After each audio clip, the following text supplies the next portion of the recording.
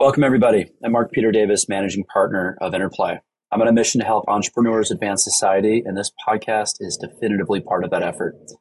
Today, we've got a market recap with Chris Zhang. He is one of my partners and the CIO of our family office side of our business. His background, he's a highly educated derivatives and he traded kind of everything at Morgan Stanley before joining up with us. So we're going to do a deep dive today into the market dynamics that are happening. Interestingly, the story is more driven still by the Fed than by any of the turmoil in the Middle East or in the Russia-Ukraine zone.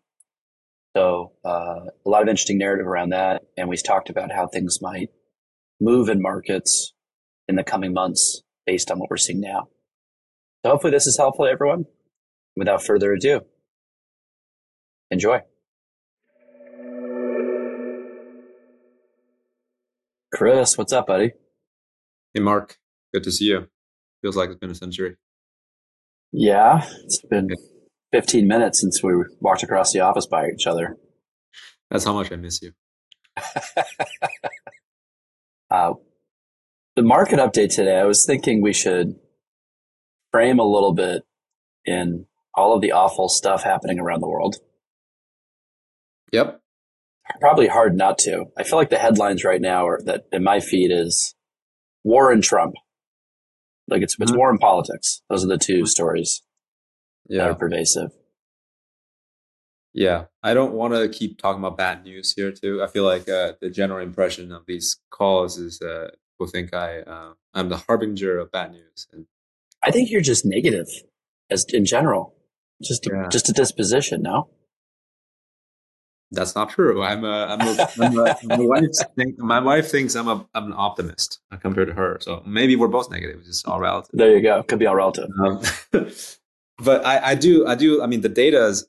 I'm a data driven person. The data basically always tells me something negative. Unfortunately, it's hard to see things that are with a positive light when you just don't see the data. So there's some stuff I will share today. Obviously, I want to share with everyone on the macro side in the US. But yeah, like to your point, that headlines are always focused on the negative stuff, so you can't get away with it.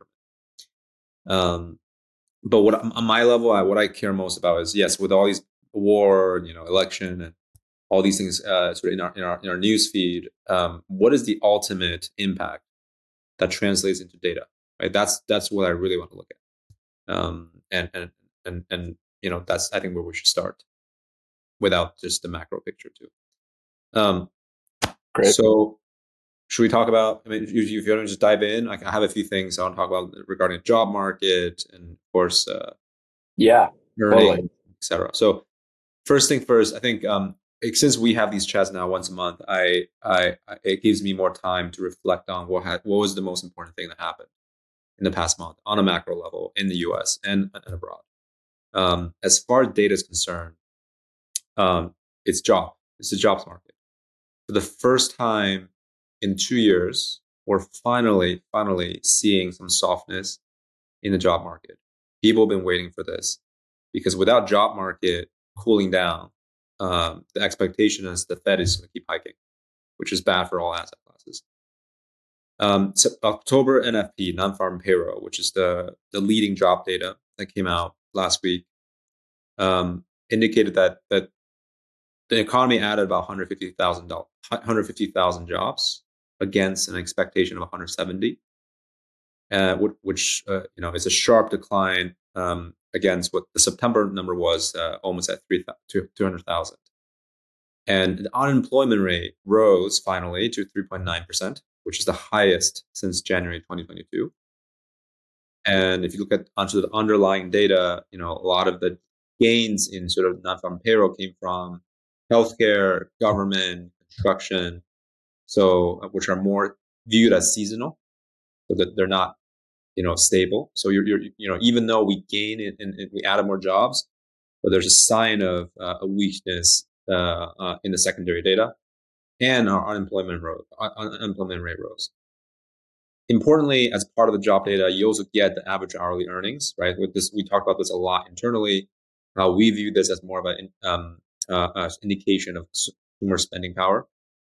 It's been rising steadily, outpacing inflation for the past few months.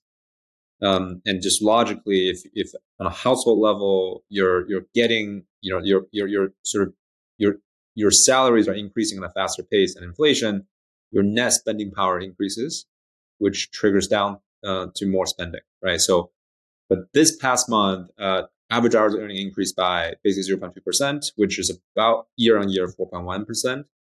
And we're going to get the CPI data I think on the 14th, so it's in about a week. And we're going to compare that, the whole market's going to compare that to the average hourly earning data, because the theory is that if inflation is now all of a sudden higher pace than your job data and your average hourly earnings, people will feel poorer and therefore less spending will happen. And that's another signal that Fed will be looking for as they consider raising interest rates, or sort of being on hold. Speaking of the Fed, they just had their meeting, and most recent meeting earlier this month in November. And for the second consecutive meeting, they've decided to hold interest rates steady. And for the first time since this hiking cycle, Chairman Powell came out with more what I would consider dovish tone, right? So he questioned in a few places in his statements, whether we should raise interest rates. And that's the first time ever he said that. Before this has always been inflation is not under control, job is still strong, spending still strong, we need to keep raising. This time is, should we continue to raise, right? The question's been asked. The market loved it. If you just stare at any indices, any charts in the equity market in the past 2 weeks, you saw this turning point. We're on our way down, and all of a sudden, this just 180 reversal, and people really think that the regime has shifted. Now that we're in the risk is more cutting rates as opposed to raising rates. I think, if you ask me, I think market will probably to positively and to optimistically to that. Data has not shown that we're near the inflation target, and spending is still very strong. Job market, yes, weaker compared to the last few months, still strong. So we're not there yet. So I do expect the equity market to bounce back from the rally that we've seen recently. This is, can I just, Chris, just clarify? Please. This is am I correct that there's a lag between the time they raise interest rates and the kind of economic factors adapt? So hearing the dynamic that the Fed is saying, hey, things are starting to trend the direction they want. Yep. Pausing on raising interest rates further for the time being to see the unraveling of the work they've already done. Yep. Right. Seems rational. Right. Isn't that kind of, you don't keep turning a boat after it seems like it's on course. Yeah. You let it ride a little bit and see if it stays there. Yeah, I think the Fed is rational. They are, they're supposed to be forward looking, right? But the data are mostly backward looking, and they have to be reliant on the data. And so before this turn, the market were sort of a little bit nervous about them overshooting it, right? So sort of hiking it too much to a point where it puts us in a sort of hard landing scenario, and then have to sort of cut aggressively to get us out of the hole. But now I think it's the other way around, where the Fed is acting somewhat rationally, right? Their impact in the market is finally trickling down. They're seeing the trends going in their favor.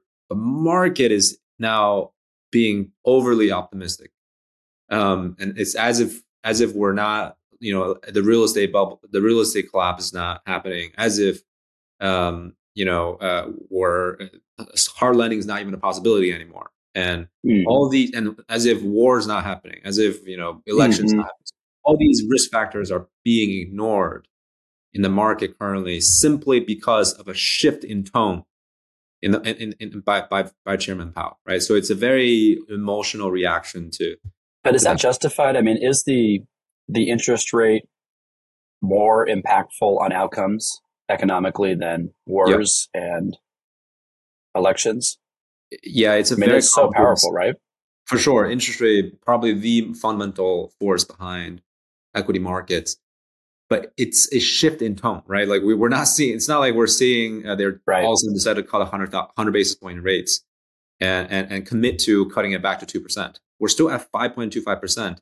And the 10-year, as you will see in treasuries, is still at the high of recent decades, and which trickle down to mortgage, which trickle down all these secondary rates that impact day-to-day spending of consumers. We're not seeing any of that shift yet. None of it. It's just a shift in tone by the Fed. And yet somehow the equity market already rallied back to recent highs. So that's why I personally view it as more of an overreaction. Let's see the data first. Let's see what actually happens. And then let's react to it. Right now is just more of an unwinding position that's sort of more technical than fundamental driven. Chris, on the conflict, you mentioned it. We've got Yeah. two conflicts going on globally now. Yep. Seem to just be adding them every 6 to 12 months at this point. Yep. That's not factored, or it's not showing up in the market as you're describing. How It's, significant is it from a market perspective? And are there areas that people should be concerned about or watching? yes. Because there's got to be some forces that come out of that, right? I'd imagine maybe Absolutely. some oils and weapons industries for sure. Absolutely. I think winners, losers in every scenario. But the biggest, as you mentioned, the biggest area people should be paying more attention to is energy. Because the two fronts where the wars are happening happen to be the most critical two fronts for nat gas and oil. Right? Iran, people not talking about Iran a lot currently, but they could easily get looped into the war. And as we talked about internally, Iran produces somewhere around the 3 million barrels a day, which is not a lot on a from a global demand perspective. But they control the Strait of Hormuz, which is 100% control of Strait of Hormuz, which controls about 20% of the global production, the global supply chain in oil. And how does that impact um, your if there's a sort of a cornering in the market happening, how does that impact oil prices, which just has too many layers of secondary, tertiary impacts in the global economy to even count. So, and nat gas from Russia, yeah, all these things that are impact global supply and demand in energy market. People, I don't think are pricing it. Just looking at oil futures and these things, I don't think a market is necessarily pricing it fully in. And yeah, an impact on really just global supply chains overall. And we haven't even talked about China yet, because China, as of today, just shows probably the weakest deflationary print in their economy, and CPI and PPI both strong. And how are people? And then actually that the impact of that actually was trickled down to some U.S. companies, right? Most importantly, Apple. Apple's earning came out last week. It's the weakest in a while. They've shown 4 straight quarters of decline, mostly because of China. The demand is simply not there, right? So the biggest company in the world is getting impacted, and this is the longest sort of slide in earnings they've seen in 22 years. And these things are not being factored in to me, based on what I've seen as of yet into the equity market. What should the equity markets are potentially inflated? Yeah. When we any thoughts on like connecting the dots, like where this goes in the next few months that we should be paying attention to? I would say it's a really hard question to answer, but what I would say is if I'm going to put my trader's hat on for a second, and if you ask me what would I put in my own personal money in terms of looking at all things, what would I put my money in for, let's say, 1 or 2 trades? And again, I'm not recommending this to anybody. I'm just sort of trying to use this as an example to illustrate my views here. The first trade I'll put on is a spread trade. I will long oil prices and short U.S. indices. So that's S&P 500 or any of the tech indices you think. I think this is one of the fundamental forces that will drive the valuations going forward. Oil prices, of course, real estate. It's hard to short real estate, so I will basically long oil and short S&P. Okay, that's one spread trade that expresses my view. The second trade, I think this is probably, there will be more people even agreeing with this, is that I want to put a steepener, what's called a steepener trade in an interest rate market. I think that the long dated interest rate in the US still has room to rise, so 10-year, 20-year. But the risk on the front end is now shifted to sort of downward. So I think the front end is likely going, risk reward wise, likely has more room to decrease rather than increase because softening in the economy and the Fed guidance in interest rates. So I would basically short the 10-year, 20-year and long the 2-year, right? And then obviously price and yield are inverse. So basically what I'm betting on is going forward next couple of years, a decrease in front end interest rate and an increase relative to the 2-year in 10-year and 20-year interest rates. So if you believe these two, so that this is where I will put my money, and for these two spread trades, and if those two materializes, you will see this will impact everything. This will impact the dollar, the strength of the dollar. This will impact real estate domestically, internationally, because construction loans are tied to the front end, whereas mortgage rates are tied to the long end. That dynamic will play out, unfortunately, not in favor of the real estate market, residential or commercial. And equity markets being a little bit rosy right now, and oil is likely going to rise, right? So people can think about the secondary, tertiary impacts from that. It's really helpful. Yeah, Chris, always here bringing us good news. Thank you so much, buddy. Yep. Always a pleasure. Thank you, Mark. And a quick reminder for everybody, Chris is a registered SEC advisor. Nothing he has said should be misconstrued as investment advice. All right, everybody. Thanks for listening. Chris, as always, is bringing us great news. I think that's becoming a running joke. Maybe when the market picks back up, he'll be on the other side of the story and it'll get boring because he'll be saying good stuff every month. I want to give a quick heads up for everybody. If you haven't checked out interplay.vc, that's our website for our firm. Great place to land to kind of see what we're up to and what we're doing. We've got a venture capital business, an incubator, a foundry, a number of service companies, and the family office side of the house.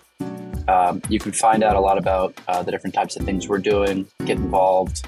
If you're interested in working with us in something, you can just click buttons and get right to the front door, which is we require everyone to go through, and that's interplay.vc/engage.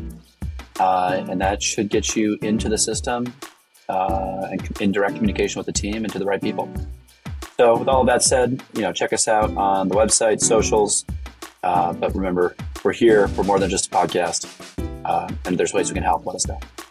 Thanks for listening.